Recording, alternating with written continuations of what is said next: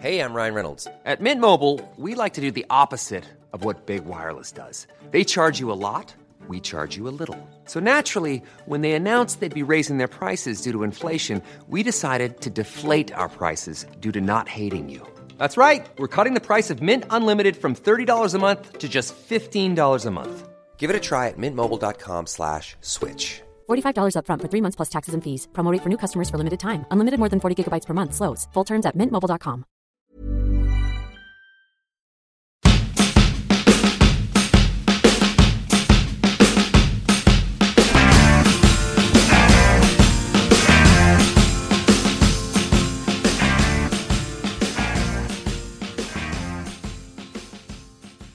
Hello, and welcome to Syrupcast. As always, I'm joined by the sexy and spooky Douglas Soltis. How are you, sir? I want to suck your blood. And across the spooky channel, the sultry Jane McIntaggart. How are you? Hello. Now I'm going to talk like this the entire hour. Oh my god, do. I hope you're lucky. All right. Happy Halloween. Boo. Ah! It's the scariest thing I've ever heard. An Okay. Irish woman telling me to boo. To boo. Okay. What are we talking about? We're talking about phones, guys. We're talking about Spooky lots phones. I thought you of said bones, massive. and I was like, bones is pretty Halloweeny. That's true. Phones and bones. Phones that rattle your bones because they're so heavy. Or no, I'm not gonna say it. Boner, take my I'm money. just gonna be like, make your own boner jokes, guys. Oh, okay. Well, Fill in the blank. Mad Libs with boners. Anyway, yeah. Let's start there. Let's start with the Nexus 6 because I think that this is the most interesting / most controversial device that has been announced this fall. Ooh. And it's interesting because it's not like any other Nexus, and it's controversial because it's so much more expensive than any Nexus. So I had a chance to go down to New York to chat with the Google team about Nexus, particularly the Nexus 6. And one thing that the head of the product management told me, and I wrote this in my hands-on, they found that instead of trying to cut corners to lower costs and get that price point that people were interested in buying it outright, they wanted to make the best premium Nexus device they could, ramp up the price to compete with the Galaxy Notes and the iPhone 6 Pluses of the world, and sell it on contract at a carrier because, and I didn't know this, most Nexus phones are in fact sold through the carrier channels. Mm-hmm. Thoughts? Opinions? I was totally right. Why? Nexus You're phones, never right. Nexus phones were a flagship phone, man. It's them trying to friggin' control the future of Android by creating a flagship phone that all other OEMs have to set themselves against. Nexus devices are not dev devices. 'Tis a myth. No, that's not true. that's not They're true both. at all. They're both.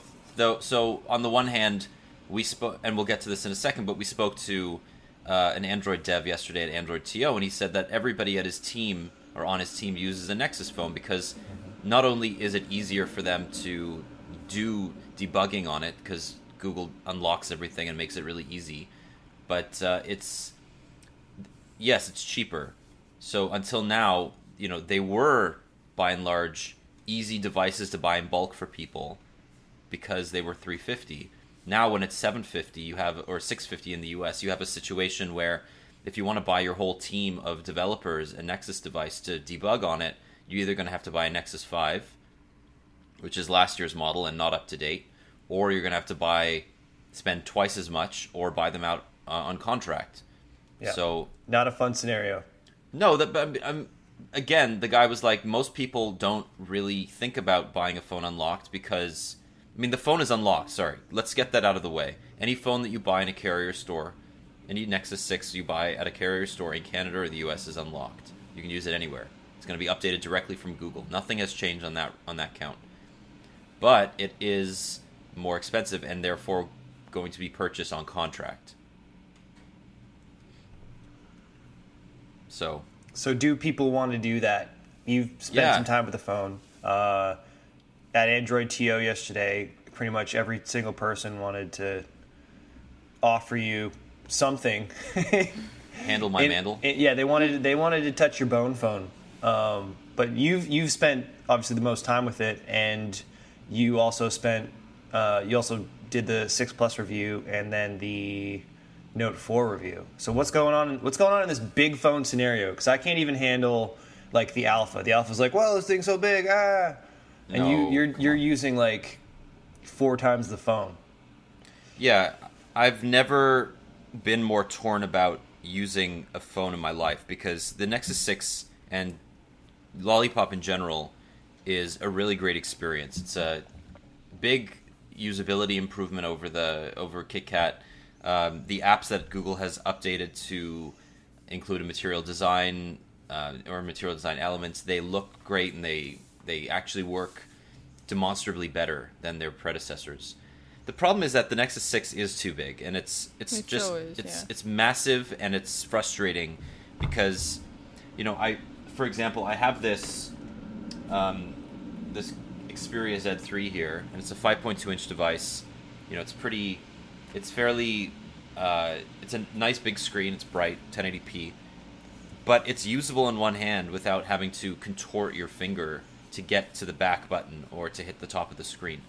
So, there is a physical limit to what people can use with one hand. But I found that I underestimated how much stuff in Android or in our smartphones in general that I used with one hand. And it's really frustrating having to retrain yourself to use a phone with 2 hands. And I don't really like it. And the Nexus 6, like Jane, you have a 1M8, right? Yeah. Okay, so pick up your 1M8. It's far away now, but wherever. Sorry, but picture agree. the 1M8, or picture any phone with on-screen navigation buttons. Right? It's pretty easy to hit that back it button really with your right hand, or that when you're holding it in the left hand, that multitasking button with your left hand. That means you should be able to hit the other end of the screen with your thumb without really struggling. You can't do that on either the iPhone 6 Plus or the Nexus 6. It's really, really tough. You can't. Cannot. Because I tried on Wednesday, because I saw the phone on Wednesday, and I tried, and it's interesting because I'm a 2-handed phone person, always. I rarely use just one hand. But I was talking yesterday, and I was saying, it's fine, like, I'll just deal with it, like, I'll buy it, and it'll be great, because I use it 2 hands all the time. And then my husband was like, yeah, except when you're walking through an airport and you want to use one hand. And he's like, I've seen you do that. I've seen you be carrying something in your left hand and just whip out your phone and send a text message. And he's like, it's not that you use your 2 hands all the time and that's fine. It's like, it's the times when you don't. And he's like, you shouldn't be forced to do one way or the other. Right. And the times in which you want a mobile device? Pardon?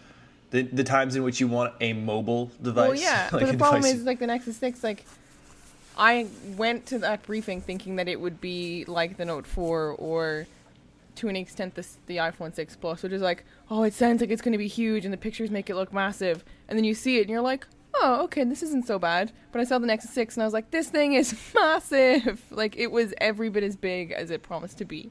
Like, it's huge. And they made it as small as possible. Yeah, I mean, make no mistake, the iPhone 6 Plus is also massive. And the Note 4 is only only slightly less massive. My concern is that we've really reached the point of no return.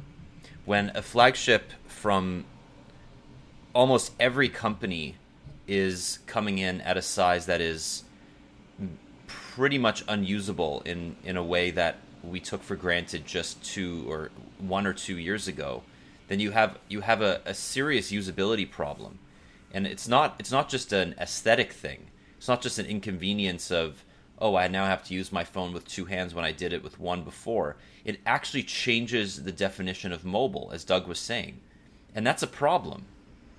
And I think that they're doing that in a way slightly in a way to encourage people to buy wearables, but I don't think that's the be all and end all. And I want to know why they chose 6 inches. I want to know why they couldn't have gone to 5.5, done what LG did with the G3, and just made a really usable 5.5 inch device and just left it there. Well, because I think probably because they're following the market and seeing the size increase. I think the market I think was it, at 6 inches. But but you're following the trend, right? And you're building a device for where the trend's going. Also, if you want a slightly smaller device that's pretty decent, wouldn't you just go to the Moto X? Because isn't it just like the smaller version of the Nexus? It like looks, spec wise we can do a comparison, but why would Motorola agree to make a device that would be directly competing with its flagship device? No, that's a very good point. That Google doesn't make the Nexus phone, especially this year, because they're no longer competing on price, or they're no longer undercutting the price of all the flagships. Subsidizing.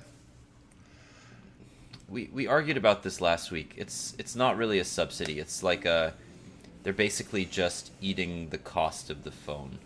But anyway, whatever. They're no longer doing that, and I think that one of it has to do with the fact that yes, the Moto X is the so-called cheaper version of the Nexus 6, and it's also $100 less on contract in both Canada and the US. Because in the US, it's going to be, and I'm not going to say the exact number because that's breaking the embargo, but I'm going to say that it's going to be competitive with all the other major flagship smartphones on contract as well as off contract. So, we have a situation where somebody's going to go to a Rogers or Bell or Telus store, look at the devices on the shelf, and no longer see this really high-end smartphone for $100 or $200 less than it used to be, or than the next big smartphone.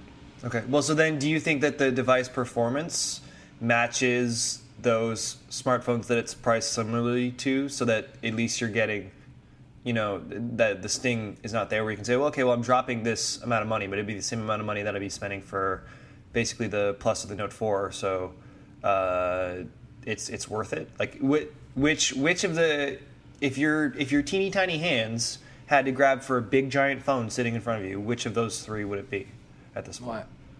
I don't know. I mean, it goes back to the review thing, right? It's personal preference. Some people preference, Samsung made, in my opinion, and I stand by this, I think the Note 4 is the best phablet on the market, period. It has the S Pen when you want it. It hides away when you don't. It's a little bit more compact than the Nexus 6 and the iPhone 6 Plus. It's got an amazing screen, great camera, it's very fast, blah, blah, blah. They all are. But Samsung does more to make the phone usable in one hand, and they make it more they have a bunch more features. So if you want features, that's the one to go with. The Nexus 6 is going to be updated by Google for 2 years. It's basically the iPhone of the Android world. If you value that and you want Lollipop earlier than any other phone, there's no other option, period. I mean, it's unless you want the Nexus 5. And I think if you value software as much as I do, I would pick the Nexus 6 over any other phone on the market in the Android ecosystem, because software is Google's priority here, and Lollipop straight from Google is going to be better than Lollipop from any other OEM as well. Okay, so do we want to talk Lollipop, or at least an aspect of Lollipop that is? Well, Jane, what do you think of this? I mean, like, you've never not bought a Nexus phone, and I'm really interested in whether this is going to be your first phone.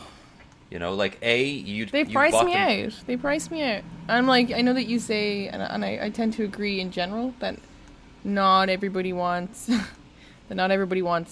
or hardly anybody wants to buy a phone outright. Most people will buy it on contract. And that's slightly different in Europe, I feel, but here for sure. But I don't know if it's just like a holdout from where I'm from, but I hate buying a contract phone.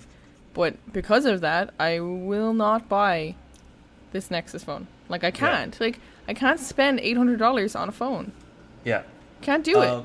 So now, do you think, like, I feel that same way too. So is it just like, this is the first Nexus phone to match all the others in this new era of being like, where you have to really sit down and have a long look at your soul? We've been talking over the last, I think, couple of months And I know that I think it was when the Note 4 pricing came out, and Ian was like, "Whoa, it's that expensive? Seriously, like it's that expensive?" And it seems like even on contract, the phones are getting more expensive, and so I feel like this has been it's been going this way for a while. Like I feel like 2-3 years ago it wasn't so bad, but Well, I mean, for example, phones are getting bigger. They're getting more expensive Yeah. in general. That's nothing new. What's interesting about today's market is we're almost a year. Well, we're just over a year after the carriers in Canada released their 2-year share plan contracts, right? So we have the phones have had time to sort of the market has had time to adjust in terms of pricing, because what happened immediately afterwards is that when they started introducing phones on a 2-year contract, they increased the prices of the plans a lot right away. But the prices of the phones didn't increase because they didn't want to scare away customers. So the phones increased maybe by $20, $25. So they went from maybe $199 to $219. But the iPhone 6 and the Note 4 are both almost $300 on contract. yeah. So these are big investments. These are people who go into a store and they want the latest iPhone and they say, "Oh crap! Like I used to be able to get this for $100. Now I have to spend Yeah, almost and that's what it 3 used to times be. that." Upgrading was so easy because people would walk in and be like, "Oh, it's 100 or it's 199." Like, sure, that's nothing. But now it's like, But that was misconstruing, or that was actually hiding the value of the phone itself. That was dishonest in many ways, because you are amortizing the price of the phone over 3 years. That wasn't really the value of the phone. no, I'm Now- not saying that, but I'm saying that it's now no longer like attractive for me to consider signing a contract because I'm like, well, if I have to pay $300 anyway, and I'm going to be locked in for 2 years, like, screw that. Well, no, but I think the thing with that is it's not even just the new sticker shock of, oh wait, that's what a subsidized phone is now. It's also I have to pay more per month because Yeah, I have it's to everything update together. my plan. Everything is more expensive. So like I'm in a situation where like not even are the device prices freezing me out. Like I don't want to change anything about. I want to stay in 2012 in terms of like my phone pricing and I guess my phone usage. I'm still I have this beat up little workhorse, not a workhorse. It was a trophy wife that I'm still married to. Work pony. Work pony, show pony. It's a Shetland pony. The work Shetland ass. pony, the Shetland, because like I'm stuck in a position where as a now adult who's supposed to make rational decisions, there's no way I'm going to spend that much money on anything that just does a little bit more of what this does. I can't make that personal decision. I can't it's justify true. that. But I mean, we're in a particularly unique position, and we've been called out in the comments many times that we're not typical smartphone users, and I totally understand that. Douglas, if you today had to give up that iPhone, you would probably have a couple of devices that you could fall back on. Most people don't. Most people would have to go to a store once they break their device and say, "Shit, I have to think about whether I want to buy a cheap-ass phone to keep my old contract or buy a new phone on contract and upgrade my plan to something that is probably going to be double the cost." No, and that's you know what I would do? I would go straight to eBay. I would go straight to Craigslist, and I would wait for one of those people who is selling their old phone because they want to buy a Note 4, and I would totally circumvent the first sale market and go to the resale market, because at least then, like if I could get someone to even give me last year's Moto X because they want to buy this year's Moto X, that functionality is at least parity with a phone. If I break it, I would not go into a carrier store and be like, hey, give me the latest and greatest, or give me the newest but crappiest. I would go for and this is kind of like the question in the alpha reviews, like, do you want a brand new phone with these compromises to hit a price point, or do you want a really great phone from last year at the same price just because it's older? And I would try to buy a used version of a really great phone. Yeah, you would, but most people wouldn't. Most people don't trust the reseller market. They don't know what to look for. Maybe, okay, that's interesting. I would, whether or not they would, I think that's probably the best bet for someone who doesn't have unlimited phone access like we do. But also that also likely precludes a warranty. So if you buy a phone off eBay, that phone is either a year old or it's, maybe approaching its warranty date, and that's a big thing too, right? And I wanted to touch on that a little bit because the carriers, and we'll come back to material design in a minute because that's kind of I want to bookend our discussion on the big phablets with material design, but I want to talk about Rogers for a second because Rogers launched with Vice Media yesterday. They announced a $100 million collaboration distribution partnership. And one thing that Guy Lawrence, Rogers CEO, mentioned was he wants Rogers, if they're going to be selling contracts and phones at the same price as every other carrier, he wants there to be value adds for their customers. If they're going to be a dumb pipe that owns a bunch of content, it may be an expensive dumb pipe, but he wants there to be a reason to go with Rogers over Bell or TELUS. And what he's saying is that Show Me is only going to be available initially to Rogers customers and Shaw. That's irrelevant because it's internet only, sorry. But NHL Game Center, they're giving them away for free for anybody for the rest of the season to anybody who has a Share Plus plan. And he said that a bunch of this Vice content, the stuff that's going to be created in Canada for Canadians, is going to be made available exclusively to Rogers and Fido customers. That is super interesting to me. So a dumb pipe with benefits. A dumb pipe with benefits is exactly what it, Of course, no, they can certainly do that. They're not. It's the same argument that they have for the Game Plus. Yeah, stuff. but they're saying like that's not traditional TV broadcast. Is it can they say that like brand new shows, but programming created for Canadians? Like, I don't understand how they can.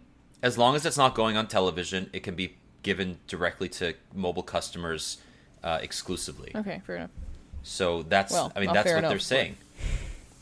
Well, it's kind of shitty, argument. But yeah, no, I know, yeah. But that's kind of the way it's been. And I mean, Bell just launched their Project Latte yesterday, and we'll talk about that in a minute. But so this is something that's really interesting to me is that instead of walking into a store and seeing the prices of phones, you're going to see a little price, and then you're going to see NHL free with a purchase, and that's how they're going to get you because they spend a shitload of money on all this content to make it. To incentivize you to either stay with Rogers because their churn was higher than Bell and TELUS's last quarter, and if you're not already with Rogers, they want you to come over by saying, yeah, your contract's going to be slightly more expensive than it used to be, but NHL. Yeah, well, it's shit. We were at Android TO yesterday, and Rogers had phone displays for the Android developers to check out. But what was on the banners? Game Center, NHL. NHL is spooky. That's exactly it. So Vice is just going to be another thing that they can add to their arsenal, their content arsenal, and this is unique programming, right? Mm-hmm. So that's it's really interesting. So anyway, let's go back to material design. Jane, I'd love to know, you've been using basically Android since the very beginning, and you've been using Google Android, the stuff that Google makes, for as long as I can remember. What's your thought on material design? I love it. I mean, I've always been kind of in two minds when it comes to software, because when people ask me like, hey, what phone should I buy? Or more commonly, one of like my very nerdy male friends will say, oh, my wife wants to buy like an iPhone, like tell her that Android is better, convince her that like she doesn't need to buy that phone, and usually I'm vouch for all womanhood. That's what it usually happens. Like, I find that usually, I've even had like one of my very, very good friends came to me and said, like, I want to buy the new iPhone. This is last year. Like, I want to buy the new iPhone, but he won't let me. Like, he tells me that I should get an Android. Like what can I say to convince him that it's okay for me to use the iPhone? And it's like, for me, I always say that, hey, like, if you don't want the level of complexity that Android affords you. And a lot of most Android users don't want that, because they're just buying like, you know, their HTC Desire. Like, they're not buying a Nexus phone so they can build apps, or they're not like putting CyanogenMod on there. So yeah, I'm like, yeah, we'll get the iPhone. I think that Android has finally reached a point where it's consumer friendly, and they've packaged everything up real nice, and it looks and acts like a very consumer friendly OS that I wouldn't be afraid to recommend to my non tech savvy friends. I think that So it finally kind of come in line with iOS in terms of like user friendliness and usability. It's Yes. smart and pretty. Yeah. It's smart, pretty, and really, really smooth. Yes. It's like a 15-year-old whiskey over a 12-year-old whiskey. Like they're both amazing. Kit Kat, Yeah. fantastic Scotch, but a 15-year-old Scotch is just that much better. And I'm Just a sure little. 5.1 is going to be an 18-year-old Scotch because they'll get out all the kinks. Do you know what the difference between a 12-year-old Scotch and a 15-year-old Scotch is? Tell me, Douglas. 3 goddamn years. My favorite bartender will always say that. Trying to upsell. But we should do a Scotch podcast. Wow. But we should okay, do so a Scotch podcast. that smoothness though is new to Android, but not new to other OSs. Like it's it's not not new to smoother than Android, anything I don't else. That's not a dig. It's more just like comparatively. Are you saying this is like industry breaking smoothness or performance, or is it just now at that point where with certain Android apps or they've added transitions, they've added things that gives it a sense of motion and life beyond what it had before? Yes, but not only that. I mean, there are some serious technical reasons why Lollipop is faster than any previous version, and the Android runtime art replacing Dalvik is the biggest reason for that. Because, as Kevin Grant said yesterday, so Kevin Grant is the lead Android design engineer for Tumblr. He came up from New York yesterday and talked about in front of an amazing and enormous audience of Android lovers and developers, talked about material design and adapting your existing apps for material design, but just more in general about how far Android has come in terms of fragmentation and the way that developers can create a single app that's great across screen sizes and all devices. He said that Android Runtime fixes all the garbage collection, all the stuff that happens in the background when your app is running, making it a lot faster. And because of that, Android is, and I hate to use this term, but it's a little bit more real time.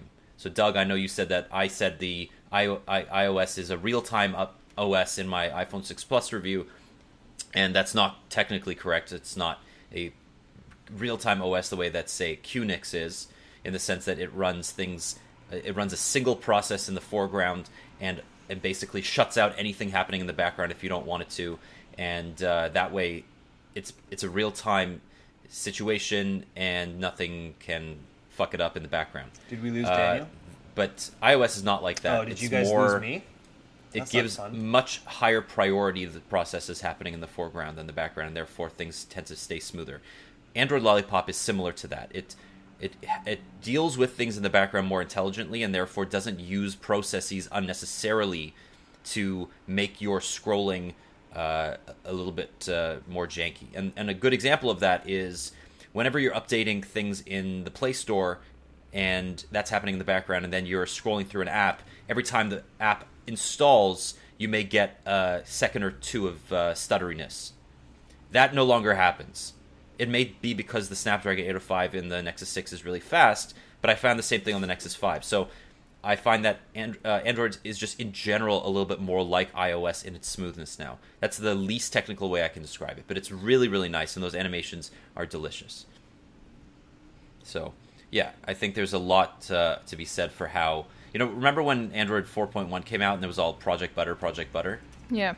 This is really the first Project Butter, I think. Yeah, and I think a lot of what we're talking about is impossible to see without playing with the phone yourself. Like, True. You can read all the posts about like, oh, like Lollipop brings X update or Y update, or this is like what the camera can do and all that kind of stuff. But most of what's getting us excited about it is something that you're just gonna notice over time at using the device. You're gonna be like, oh, like you can read all the posts you want, but you're not gonna notice it until you're using it every day and being like, hey, like that didn't used to be like that, or hey, this is so much. Did Doug go somewhere? No? Oh, Doug. I'm back. And we're back. Hey. The internet is no longer dead. Whoa, that was Ooh. weird. Now there's two Douglases. And there's two of you. I'm gonna eject the static Douglas. Hang on. There I'm you go. alive. So Did you guys all Jane drop was to you, or did I disappear? What? Okay, I guess I got booted. Okay. Okay, I'm just gonna warn you now that she is honestly purring closer to the mic than she was last week. Oh, that's great. Hello, Harvey Dent. Anyway. So continue.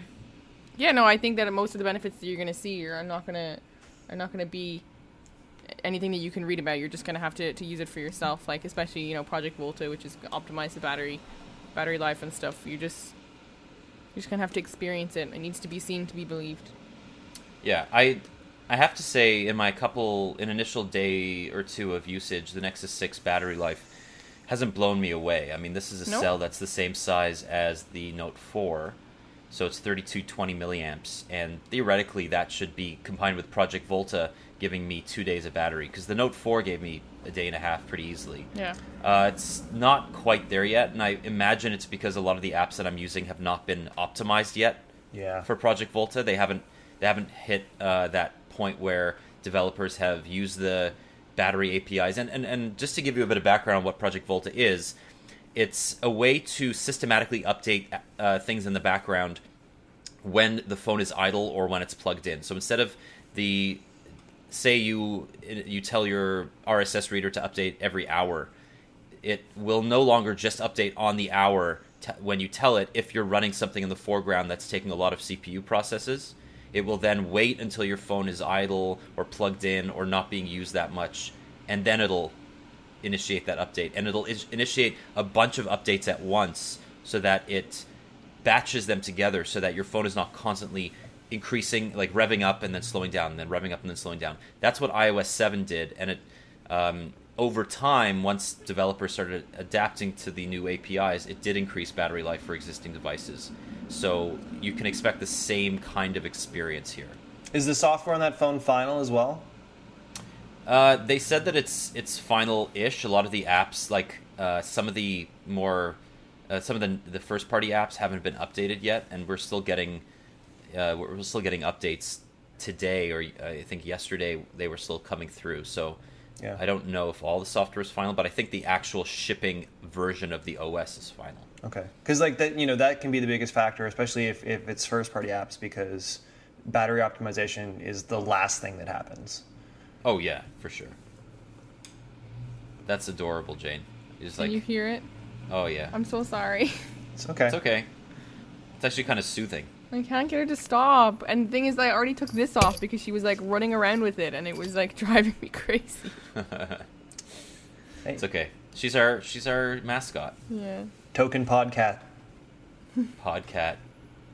Okay, so then I'm really excited to use Lollipop. I really want to give it a try because obviously, in watching the progression of Android OS, you've seen it start. I think, as Jane put it, with just that level of complexity and functionality, and providing you essentially every option, completely malleable. And to see them slowly streamline that and integrate it in a way where it wasn't just, oh yeah, there's a menu option for that to change it to make it better. They were also making really good decisions, or things happen more easily in a smarter way. So if they've added like an element of, fun and color and beauty, so you're not just staring at like these like dark, weird teal screens all the time.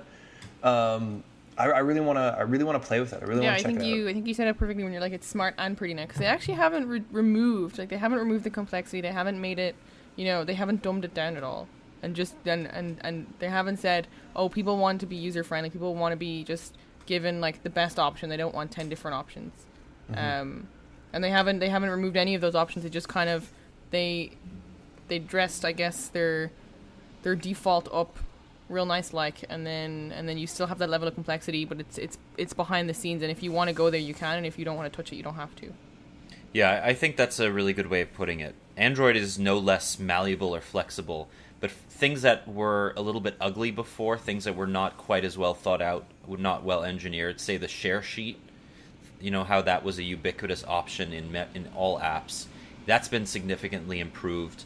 If say you share you go into Chrome and you share a page to Evernote to save that page a lot. When you go and share a page, when you share something in Chrome now, Evernote will rise to the top every time. So you don't have to scroll through that list of share extensions to find it. Stuff like that, little considered improvements that Google was like, people are doing the same thing hundreds of times a day. We should make it really easy for them to do that, to take those actions. The thing that I mean, this is one of the features that I love so much about Lollipop. Whenever you get a new Android phone, it's really frustrating to restore all your settings, to get the apps that you like back on the phone, to get your home screen the way it was. Mm-hmm. With this, you just touch it to an older Android phone using NFC, and it'll actually tell you all the apps and the settings that were on your phone, your old phone, and it'll just give you that exact same experience on the new phone right away. It's amazing. It really works great. That's really cool. Yeah. Does it work? Does it work well? Because my time with Nexus has been so limited. But I've done it twice, and one of my peeves with older versions of Android is that when you set up a new phone, and I end up doing this all the time just from testing phones, and it's like, would you like to restore back? And you're like, sure, yeah, I'd love to do that. I'd love my apps to be there. And then you get like 60% or 70% of your apps, and then you go to find apps that you have installed, and they're not there. And it's just so spotty. They're trying to install OEM-specific apps, like Samsung keyboard to your Motorola phone. You're like, no, not that one. No, I don't need this. Yeah, that's another good one. So I'm excited that it actually works. Well, not only that, but the carrier apps, whenever they're pre-installed on a phone, they're now installed on the data permission on the data partition, not the system partition. And what that means is that you can now uninstall carrier apps, even if the carrier doesn't want you to. Ugh. Every single Lollipop device will let you uninstall carrier apps. Nice. Now, is that something that is only going to be a stock thing, or are OEMs going to prevent that? From what I understand, it's a system-wide function, meaning that if you pre-install a Lollipop, a version of Lollipop, regardless of how much it's changed, you have to install carrier apps on the data partition, not the system partition. Okay. It's the same thing that when they introduced the function to disable apps in Jelly Bean, I think, Jelly Bean, the OEMs can't turn that off. They can't prevent you from disabling certain apps unless they're system apps. So it should be easier to uninstall carrier apps. Craps. Okay, so let's talk about Motorola and Lenovo and 360 and the Moto X with Bamboo and all of the Motos. And the Xperia. Well, we'll get there, but I want to talk Motorola. I want to talk their intention to stay the same, regardless of who owns them. Lenovo. That closed this week, right? It closed yesterday. Pretty interesting. So Motorola is now owned by Lenovo, the fourth biggest rather OEM. Jane wrote about that yesterday. Yep. So what do you guys think? Lenovo seems to be doing some interesting things. They just launched the Yoga 2 Tablet Pro with a Pico projector. It's going to be great for Motorola, or going to be great for Lenovo, as long as they leave Motorola alone. You think they will? In the long run? I don't think they're stupid. I think... I will hope. I mean, everyone keeps bringing up the ThinkPad example. And I think it's really indicative of Lenovo knowing, I don't know, where its strengths lie. And I hope that they can see that they purchased Motorola so that they could get a foothold in the North American market, and the reason they bought it was because Motorola knew what it was doing. So yeah, but the new Motorola hasn't made a cent in 3 years. Yeah, but the old Motorola was terrible. Yes, the old Motorola was losing lots of cents. So yeah, it was like Droid razors out the fucking wazoo, and now we're getting Moto G and Moto E and Moto X and the 360 and beautiful devices. Motorola is sexy, so Lenovo bought sexy, and I really don't want them to be I don't know.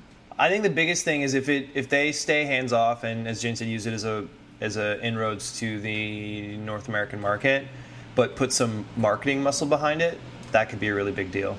Because like it just seems to be demonstrated that in the Android space to step away and set yourself apart, you need money. You need to spend money to get your phone awareness higher. So I think that could really help Motorola with sales. I can't remember who had said it, but there was a story with a report that Lenovo, once it got its hands on Motorola officially, was gonna put out a Motorola tablet, and like Motorola has not been particularly successful or aggressive in its tablet strategy, I think. But the way they were talking was both gave me hope, but it also made me a little bit worried, because they were saying that Motorola has this awesome like brand recognition in Europe, and that's what we want to exploit. We want to release a Motorola branded tablet because that brand resonates with Europeans. And I was like, oh hey, that's awesome. That means that they're going to do what they're supposed to do. But then it seemed that they were also like, yeah, well, there's going to be like dual marketing opportunities, and it sounds like they're going to not only sell Motorola devices in markets where people already know Motorola and want to buy those devices, but it seems like they're also going to leverage the Motorola name for themselves, which I think is a touchy subject, and that it's a very delicate process. Yes. I mean, it's fine if it's all it's going on is like, Moto 360 or Moto X, brought to you by Lenovo, like. Yeah, so your fear approach is that they're going to stamp the Motorola brand on some Lenovo products that are less than sexy. Yeah, So they at least in the short term are not going to do that. They said that Motorola will be a wholly owned subsidiary, which means that like Google treated Motorola, there is going to be a lot of independence and a proxy between the two companies. One thing that struck me was that Lenovo is one of the most prodigious bastardizers of Android. They just destroy Android in China. Like a lot of OEMs, like Xiaomi and Oppo and all of these local OEMs that create Android devices for the Chinese market, Android does not resemble in China what it actually does in North America. Not even close. Most devices don't have an app drawer because they want to be more like the iPhone. They don't have access to the Google Play Store. And if they do, there's a bunch of regional differences. There's a lot of really weird apps installed. I had a Oppo Find 7a, and it was just an awful experience. I've never used a Lenovo device, so I don't know how bad it is. But I do know that Lenovo doesn't plan to change that strategy or take Motorola's strategy of just using stock Android and building on top of it for the Chinese market, because they say that is not something the Chinese customer wants. So I don't know. I mean, in the long term, things might change. I think I'm eager to see what it means for hardware, because Lenovo hardware. Ever catch yourself eating the same flavorless dinner 3 days in a row? Dreaming of something better? Well, HelloFresh is your guilt-free dream come true, baby. It's me, Keke Palmer. Let's wake up those taste buds with hot, juicy pecan-crusted chicken or garlic butter shrimp scampi. Hello Fresh. Stop dreaming of all the delicious possibilities and dig in at HelloFresh.com. Let's get this dinner party started.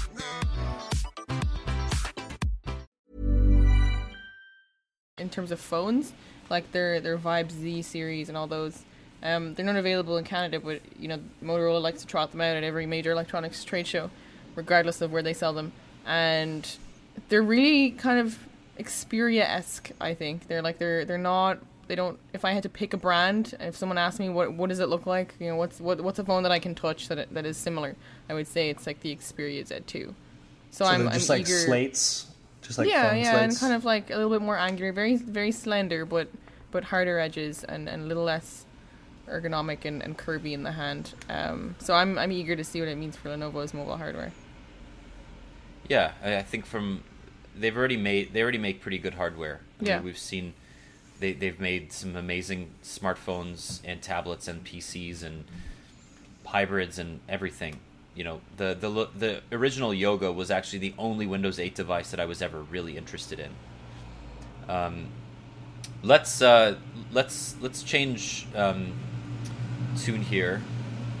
What is that? Traffic. Traffic. Trick or treaters. Stupid cars. Starting early. Let's talk about. You want to talk about the Xperia? Not really. Z3? Just it's out. Go buy It's it. out. Oh, or don't. Breaking news: the Bell Xperia Oh, is Z3 that- Compact is not $699 like we thought. It's actually $549 Oh, without amazing. a contract. There you go. And it's $79.95 on a 2-year contract. So that is For the that has compact? just been released. Which is a Bell exclusive. That's awesome. And the Z3 itself is $100 more at $179 on a 2-year contract. Okay. So pretty much So- in line with others. Yeah, it's pretty reasonable, I'd say. That's $300. So let's move on. Let us talk. What do you guys want to talk about? Do we want to talk about go back to the because I think that Rogers conversation was really interesting. The Vice and the the Xiaomi Vice, and then stuff? Bell's dropped their hat into the ring. Their latte. Yeah, or they announced their intention to have a product.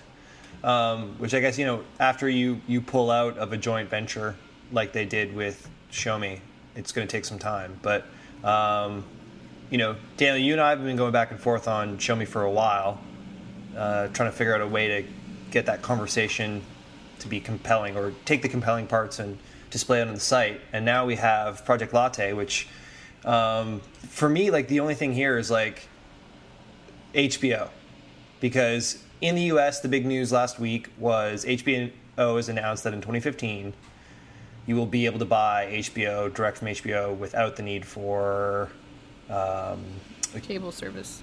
yes, cable, or I guess any sort of internet service. I feel like Project Latte is going to prevent Canadians from enjoying that. Am I right? Yes, at the moment you are. So I had a long talk last night with Ben Klass, who's my go-to telco aficionado, and he told me something interesting. He said that this wasn't even meant to compete with Xiaomi, and it's certainly not meant to compete with Netflix. It's not an over-the-top product, or at least not in its initial form.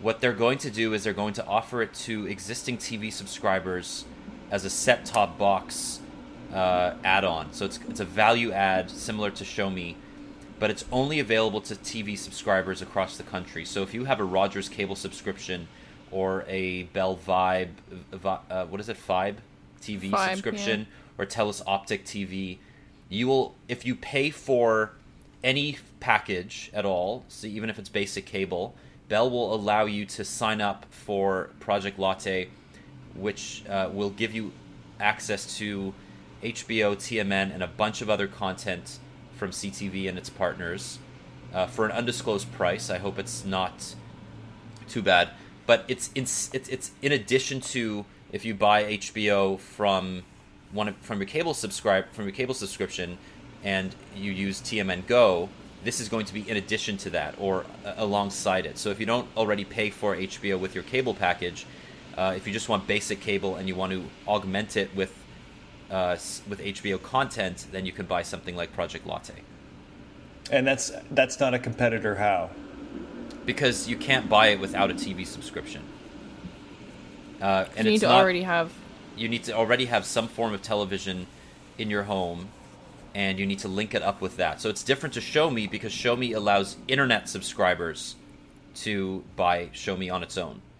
I think Right. I think the easiest way to explain to people, because I've tried to explain it to someone already, and they're like, yeah, but what's the difference between this and like Netflix? I'm like, people will say to you, I'm going to cancel my cable and get Netflix instead. You can't say I'm going to cancel my cable and get Latte instead, because you have to have cable. So Right. Keep again, it. I ask how. I think that's a distinction without difference, because if the whole point is people buy this so they don't cancel their cable and get Netflix, how is that not competition? How is that not a competitor? I think it's a naive of us to buy the line that these companies are selling, that because it's only intended for their customers, it's in no way competing. They would not be even releasing this product if Netflix didn't exist. They wouldn't even No. be considering it. So this is, yes, in a way it's a competitor to Netflix, but it's it's not even looking at Netflix as a reason, or at least Netflix is inspiring this. Let's put it like that. But it's certainly not the reason it exists. The reason it exists is that Bell and Rogers spend hundreds of millions of dollars a year on licensing content. They need another avenue to releasing this backlog content, this binge watch, previous year season content. And they want more money because their cable revenues are slowing, and they need another revenue stream. So this is, I should have said that from what I understand, Project Latte and Show Me, or sorry, maybe not Show Me, but Project Latte may not count against one's internet usage. So if you're a Bell customer and you sign up for Project Latte, it won't count towards your internet. That's interesting. But so now let's take a look at the rest of the population then that is going to be denied HBO access in Canada because Bell's releasing this product. Why would they be denied HBO access? I don't understand. Because I'm sure Bell signed an agreement saying don't bring your digital HBO programming here because we have Project Latte. So Bell already offers HBO to everybody through its cable package, right? Mm-hmm. So Rogers customers, Telus customers, anybody who buys cable or satellite through one of these guys. If you go to tmngo.ca, there are more than a dozen operators that offer HBO. So if you buy through your television subscription, you currently have access to HBO content through TMN Go. Bell owns they own Astral now. So hang on.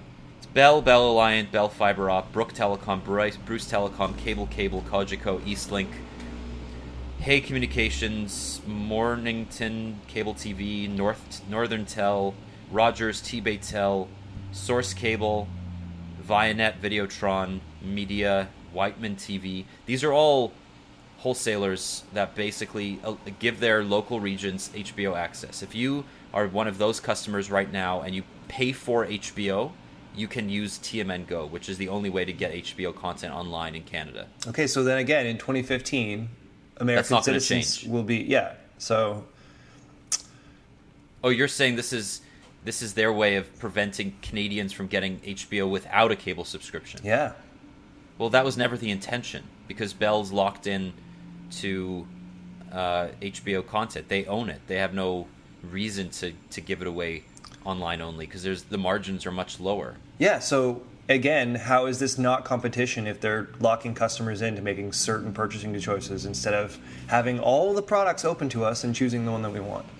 Because you're living in an ideal, in a crazy ideal world where that would ever happen. The United States? That's where it's happening in 2015? United States? Okay, so the problem here is that we don't know the details of HBO's over-the-top service. Very true. We don't know the price, and we don't know whether all of HBO content will be available. And at the same time, the American internet market is a little bit different. Even the most hated cable company in the United States, Comcast doesn't have internet caps. Even Comcast doesn't have caps. So you're looking at a situation where HBO could offer their services over the top, and people won't care because they could just use it all month and not worry about going over their caps. In Canada, Project Latte would be compelling because they give us 100 gigabytes for like $50 a month. Wait, so they're making one product compelling because they're gouging us over on data prices? Absolutely. That's picking your pocket and then punching you in the face. Like, they're screwing you two ways. No, they're picking your pocket and then giving you a cloth to wipe off your face when your nose starts bleeding.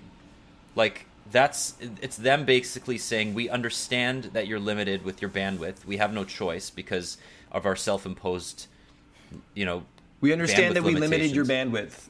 Correct. I'm not disagreeing with you. I'm saying that it's their way of throwing you a bone after hitting you in the head with it. Yes, right? I would much rather be able to go buy my bones in the open Then move market. to the States. There's no Yeah, option like, here. I'm not sure what you You're want. basically saying Like, other countries have it better. It's like, yeah, well, what else is fucking new? Like, grass is greener. Breaking news. the United States is also an egregious overpricer of broadband internet.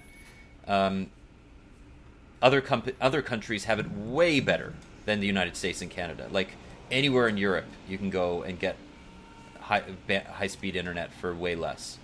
Well, so then don't we have a responsibility to point out that, Bell and Rogers' positioning that these are compelling offerings are not so compelling when considering both the ideal and the reality of other market. parts?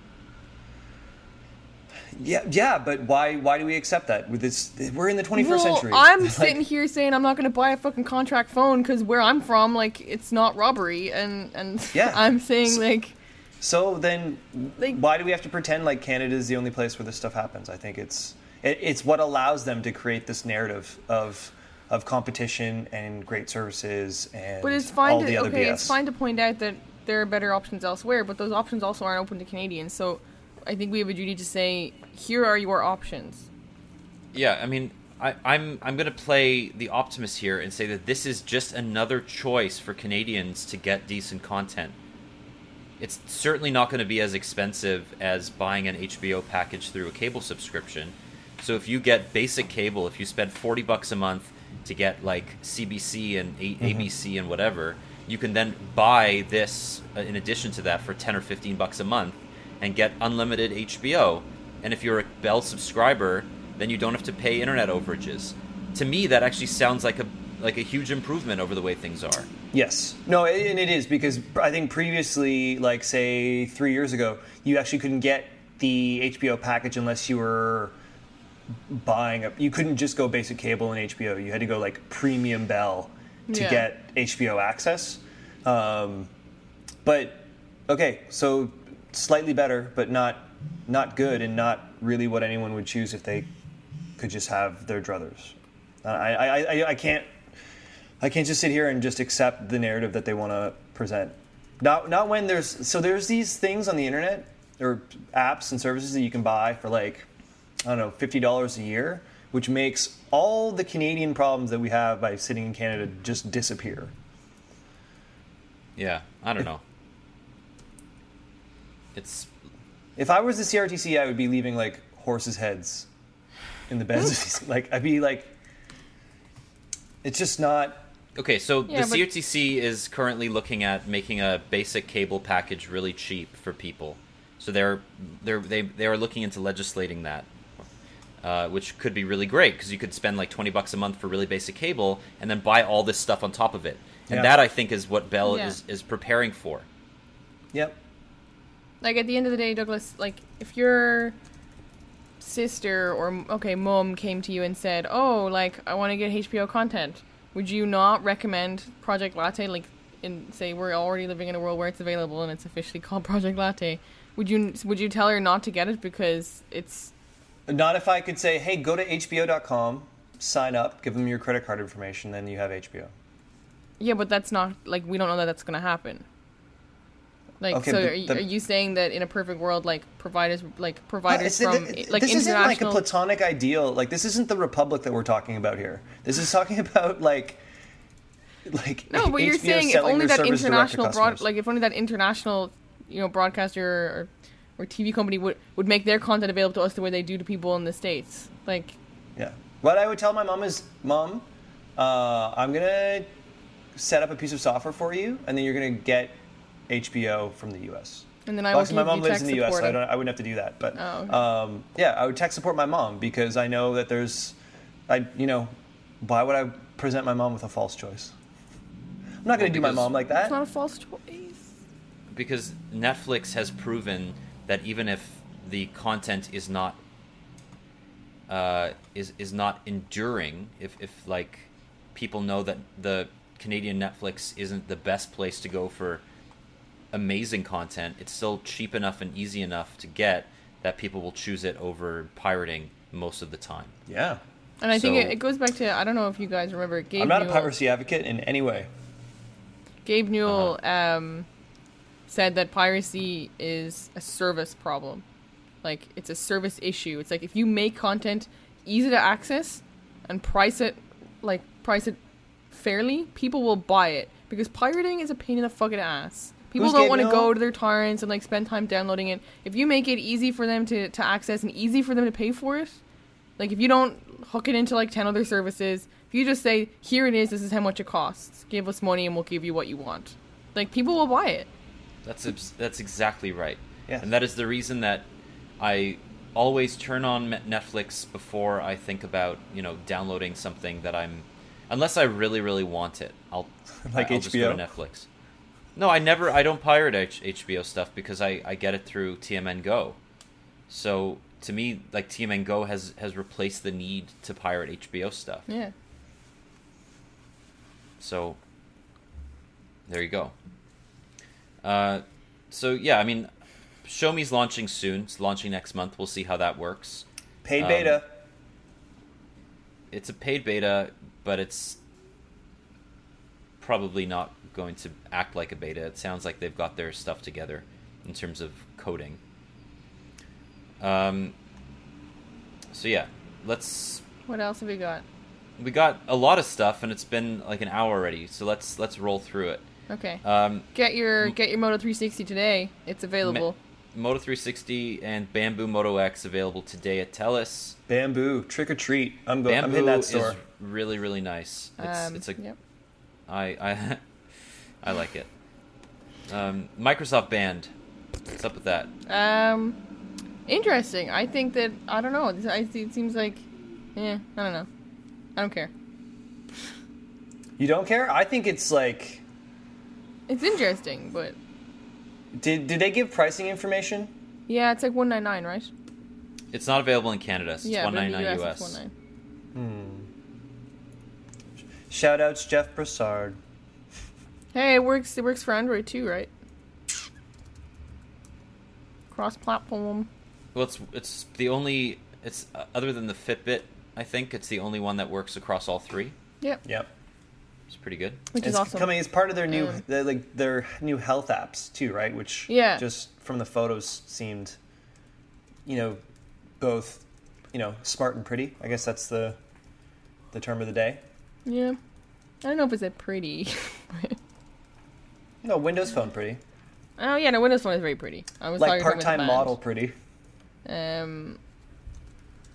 But it's more. It's not really like a smartwatch. I guess if you wanted to go by Fitbit's naming, it would be a super watch because it is notifications and fitness tracking, which seems to be what Fitbit classes as a super watch.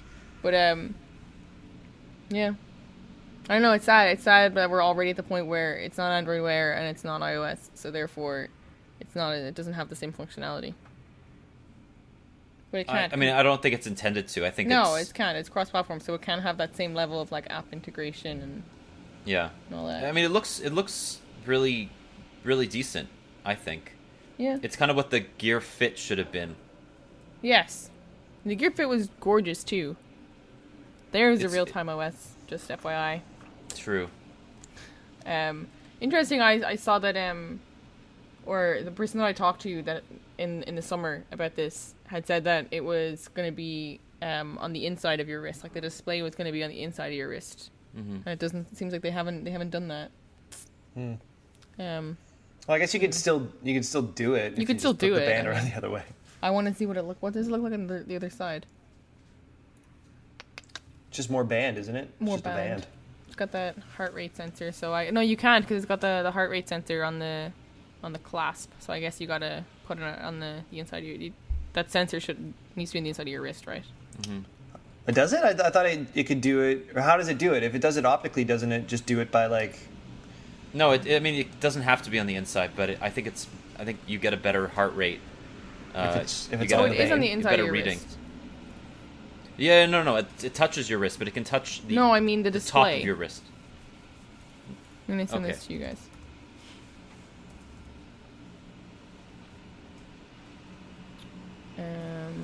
I think it's interesting, and I think that this speaks to Microsoft's willingness to just be a bit more understanding of where its customers are. It knows that most Office and health customers and all, whatever, are not necessarily on Windows Phone. They're everywhere. Mm-hmm. And we talked about this last week in our tete-a-tete about data obsolescence. So for Microsoft to make a smart decision to just say this is going to be everywhere, so any user that's kind of even partially in the Microsoft ecosystem to be able to use this without device concerns, I think that's Jane had it.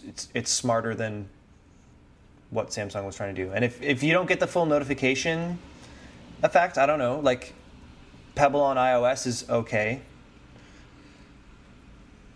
Pebble's good. I still think Pebble has a place, but well, I just mean notification wise, because it's not fully integrated, right? So you don't have that level of control. But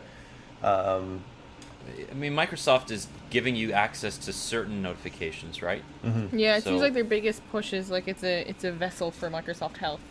Mm-hmm. So. Yeah, but it'll do other stuff too, similar to the way that the Fitbit Surge will show your incoming phone calls, but it's mainly a fitness accessory. So let's breeze through. Let's breeze it. BBM premium features. That just launched today. That's kind of cool. I don't know. I think I don't know how many people are going to be willing to pay for premium features on BBM, like a monthly recurring subscription, considering that WhatsApp is, and I'm talking about consumers, not like BBM protected users, but yeah, I don't know. I mean, is anybody really willing to pay a recurring fee for a chat app? What do you get when you pay for it? Like what? Well, right now these are the only two features that they've announced: the timed messages and a. Oh, okay. So those things that we talked about last week, you have to pay for them. I mean, that's bullshit. I think that people, if you're talking about consumers, the people who use BBM, is going to be like, wasn't it super big with like teenage girls and stuff because they could chat for free before WhatsApp was like huge. They're going to look at it and say like I feel like for consumers, a lot of them BBM was like one of the big. It's because BBM back in the day. Now they're just going to see it as I have to pay for it. Like you're going to make it better, but I have to pay. That sucks. No. Well, so I think the big issue here is, Jane, you're right. BBM was an explosive growth tool internationally for BlackBerry among youth demographics because it allowed young people who might have restrictive plans to avoid using text messages. Yeah. And communication heavy. It was really good. I think the last identity split that BlackBerry currently has between consumer and business is BBM because of where it's come and where they're trying to do. If you look at the features that they're integrating and BBM protected and security focused and all this thing, it doesn't match with the way that they actually present BBM publicly. Like their marketing, their social accounts is very still that classic consumer focused, smiley emoticons, fun chat situation. And I think they're going to have to figure out, because no consumers are not going to pay for this, but I think the consumers who work in companies where this might be useful might. If this is a part of a package thing that's rolled out, rather than individual people just downloading it and paying for it, I don't think they're going to care about security focused tools. But what's interesting to me is that I think this is akin to, say, premium features on a to-do app. So a lot of the big to-do companies like Todoist and AnyDo and Evernote, they all started out with very bare bones subscription features. They said, pay us $3 a month and we will give you 4 premium features. And over time, that 4 became 40. And now when you buy an Evernote subscription, you get a ton of premium stuff. They actually send you an elephant. I want my elephant. Where's my elephant? We're so old. But I just can't help but feel like people who use BBM for whatever reason are going to look at this the same way. I see, every few weeks someone will say, wait, I have to pay for WhatsApp now? I don't want to pay 99 cents. What do I have to pay? It was free before. Or I'm going to use any other messaging app. Yeah. Yeah. They're just, and I feel like 99 cents a year for WhatsApp is so beyond reasonable. but apparently there are Well, people yeah. who don't. But I just think that people are just going to see, like, oh, I used to get BBM for free, and now if I want, like, they're making it better, but they're only making it better for people who are willing to pay them to make it better. Well, I don't think BBM will ever not be free to the majority of its 85 million users. No, I think know, but these features will be paid. But So- I don't think most people would care about these features. So But then why are they making Snapchat Because their core like, customer would expiring care. Photos? Their core customer would care about this, but that core customer isn't necessarily the traditional BBM user. I think they're also going with the idea that one or two of your friends are going to pay for this, and then people are going to go, "Oh, I need that," and then they're also going to pay for it. Okay, which one of us is going to pay for it so that the rest of us want it? Why I'll would take- you pay to retract a message? Oh. Because if you watch that video, the guy wanted to cuddle with his boss instead of his girlfriend, and then he had to retract the message. Really? It was So I would just double down and go cuddle with the boss. just eat it. Well, because it's like, how many times you're gonna pay a monthly fee or whatever to just on the off chance that that's gonna be that you're gonna want to roll that back. Like, I wonder can you cancel your subscription at any time, or is it like a minimum 12 months or whatever? Because if that was me, I would be like, hey Daniel, let's go cuddle, and then I would be like, oh crap, and then I would pay it, cancel the message, and then I would like unsubscribe. yeah. Well, the features are free for the next 3 months, and then I think they're gonna be talking about more specifically pricing at a later date. So we should maybe just give BBM a try. Give Peace a chance, guys. Give Peace a chance. But I'm more interested in them getting, if this is a great monetization strategy that's working for them, getting away from the message spam that they allow people to buy. It's where I get Oh my god, I hate invites that. all the time on BBM for people who are just trying to sell me things, and it's really annoying. Yeah, it's the worst. So other apps are also monetizing. Snapchat, Instagram. and then This is- last week this that they're one's- doing it for the US, and then Instagram is doing it actually in Canada. Okay. So, Daniel, you said that Instagram, way back in the day, was one of your guilty pleasures, that you really enjoyed taking photos, sharing photos with that app, looking at photos. I feel that of all the apps on my phone, Instagram is the most serene because it's clean images. I'm much more curated with it. I don't just follow everybody. It's like people that I care about, me wanting to see just nice photos of what's going on in their life. It bums me out that if it's anything like the Facebook ads or sponsored images, it's gonna bum me right out.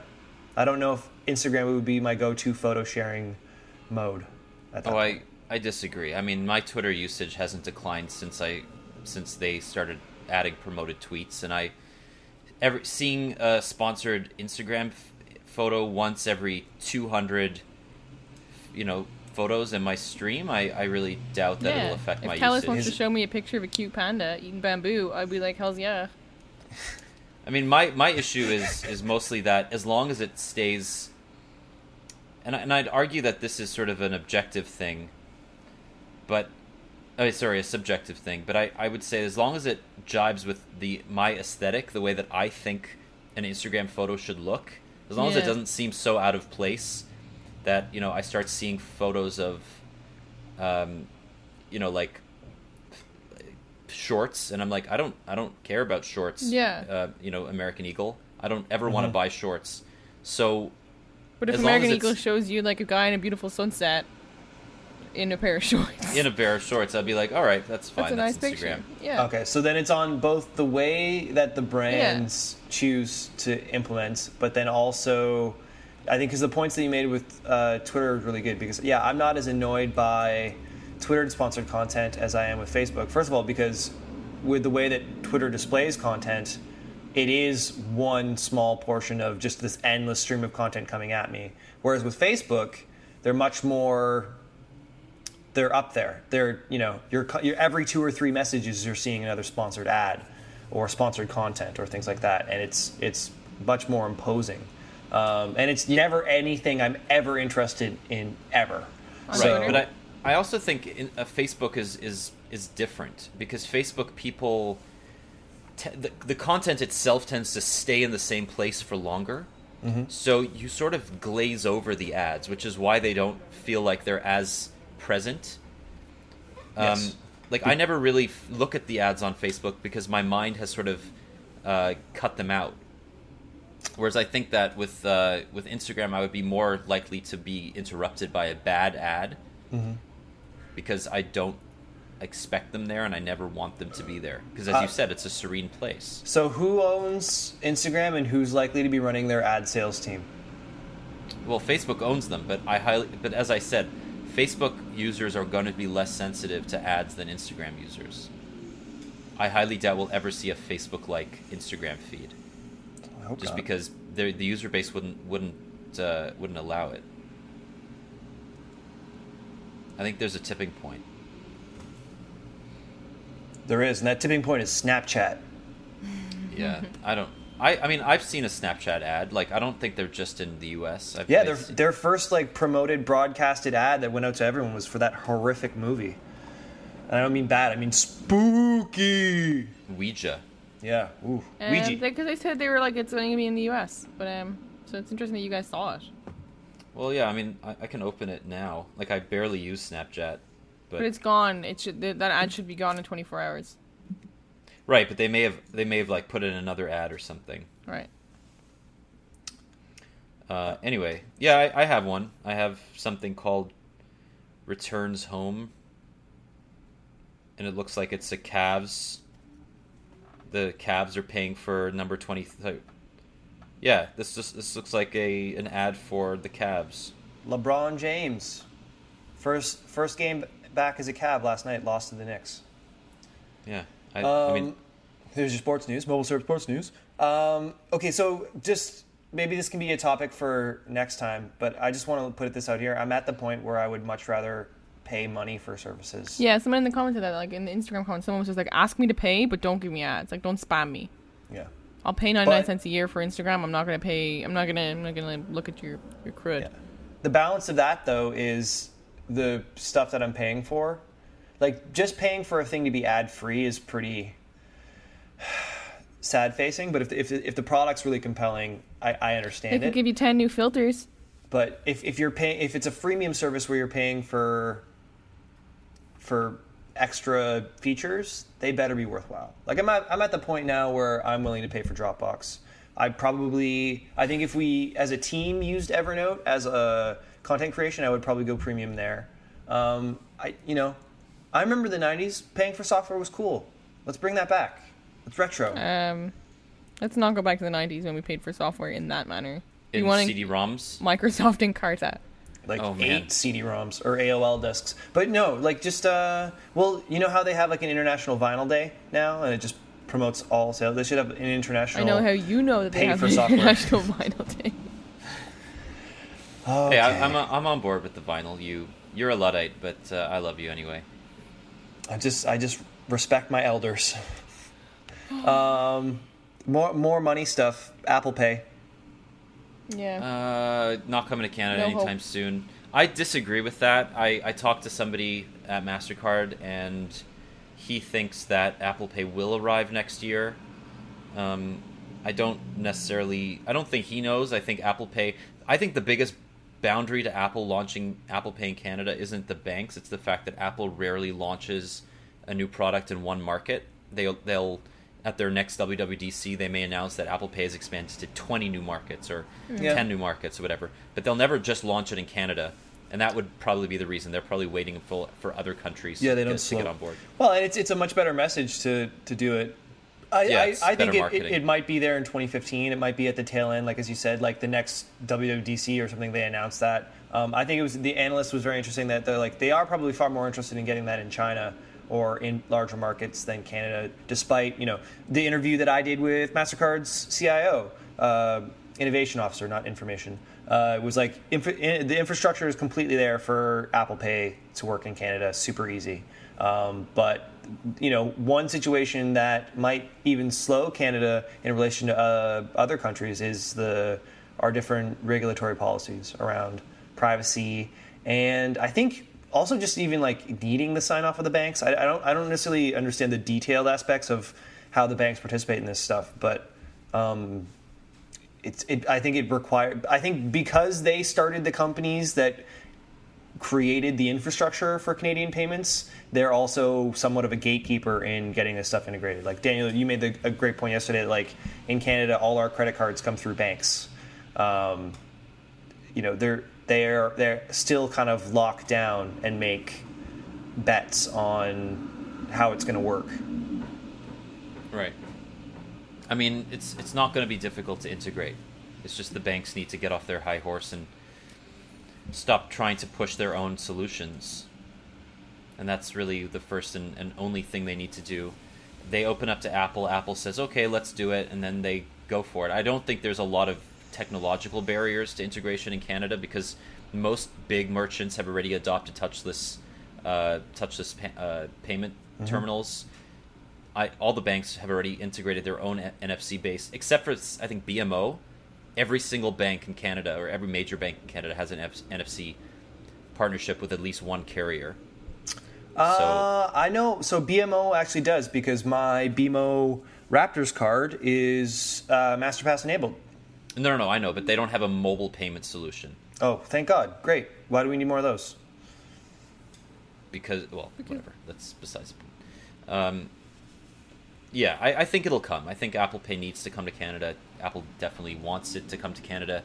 It probably will be one of the most successful rollouts because customers know what mobile payments are, and they will probably be more likely to adopt it more quickly because they've used touch, they've used like PayPass and MasterPass and TouchWave and all that stuff. Tapping like crazy. We got chips in our cards and everything.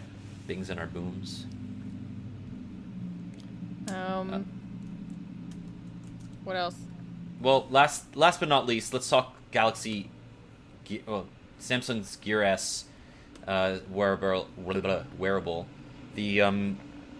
The device was announced, or the wearable smartwatch was announced yesterday to come to AT&T and T-Mobile. They will sell it in carrier stores and offer a data plan for between $5 and $10 a month. T-Mobile will just have a standalone 500 megabyte $5 a month plan, whereas AT&T will offer it with their share plans, like what they have in Canada on Rogers, Bell, and Telus. Yeah. So presumably a $10 fee per month to add it to your existing data pool seems reasonable, given that they charge the same for tablets. Yeah. What do you guys think? I think so. I've done that $10 kind of data add-on plan before, and it's not. Yeah, I think it's super reasonable. I don't know what I think T-Mobile is slightly more appealing, and $5 it's kind of like ooh. But that stands on its own. Yeah. I don't know. I think that the price is right for $5 to say like, hey, like, because you get 500 megs and then you get unlimited minutes and texting. Because people are probably the thing that they're going to do the most is make calls on their watch. They're not gonna be browsing. They'll probably make a couple calls and send a couple text messages, send a few emails. I completely disagree with that. What? I don't think anybody's going to be making phone calls on their watch because this is going to have they're going to have their own SIM cards, right? So it's going to have their own phone number. No, the AT&T version is not. The AT&T version, according to them, it's going to be like sort of like those internet data sticks. It's just going to be all the calls and the text messages are still going to be routed through your phone. So it's not. It will have its own SIM card, but it won't have a phone number assigned to it. Like it's just a data SIM card. Yeah. But the way that technically it will just initiate a call from the phone. Yeah. So the unlimited call and texting is irrelevant. For AT&T, yeah. So AT&T never said that. AT&T just said, "Oh, it'll just be added to your share plan for $10 extra." Like that's what they said. T-Mobile was like, it's going to cost $5 and you're going to get unlimited talk and text and 500 megs. Okay. So it's two different approaches, I think. But then the T-Mobile one will have a phone number assigned to it that it has to. Yeah, I assume so. It has to. So nobody's going to make a phone call from a second phone number on their wrist because that'll just be confusing. I mean, not nobody, but few people are going to do that. I think more people are going to use it to stream RDO music or do, upload to Runkeeper, things like that you do on your phone, but they want to isolate that experience on their smartwatch without relying on a phone. Either way, well, whatever people are doing on their watch, I think that $5 a month is a price that is insignificant enough for most people to be like, yeah, sure, I'll do that. Whatever people want to do in the privacy of their own wrist is totally cool for $5. Yep. Except the wrist is not private because people can see it. Well, it depends on where you put it. Heyo. On that note. Yeah. Well, that's our show, folks. Thank you so much. Happy for listening. Halloween. Shout-outs. Go out. Sorry, Shout-outs. go ahead. Do your shout-outs, Douglas. Shout-outs Jayton and Brett Arnold Allard, the Shinra Corp for having a great name. You guys gave us some feedback on our last podcast about ideas for changing the review policy. That's pretty cool. Jeff Broussard, you already got a shout-out. Second shout-out because you want us to talk about Windows 10. God bless you. We'll see when that happens. Yeah. Maybe when phones are Windows 10 related. But Or yeah, maybe when we're in the calendar year when Windows 10 will be a thing. Yeah. We will talk about Windows 10. Don't worry. Yeah, we but just don't have we don't really have a lot to say right now because the version available for PCs is very desktop focused, and we don't really want to get there. That's a whole can of worms that would just extend our podcast to being like 3 hours, and then you would hate us and never listen again. Yeah. So, also, I just want to thank everybody for your kind words on my reviews and our reviews in general in the podcast comments last week. We're definitely taking all those things into consideration, those suggestions for different categories and basing them on price points and things like that. And we will be making some changes very soon.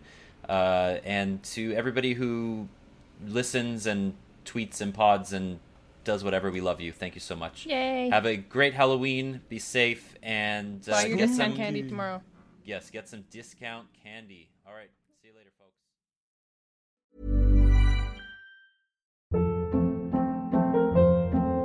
Hold up. What was that? Boring. No flavor. That was as bad as those leftovers you ate all week. Keke Palmer here, and it's time to say hello to something fresh and guilt-free. Hello Fresh. Jazz up dinner with pecan-crusted chicken or garlic butter shrimp scampi. Now that's music to my mouth. Hello Fresh. Let's get this dinner party started. Discover all the delicious possibilities at HelloFresh.com.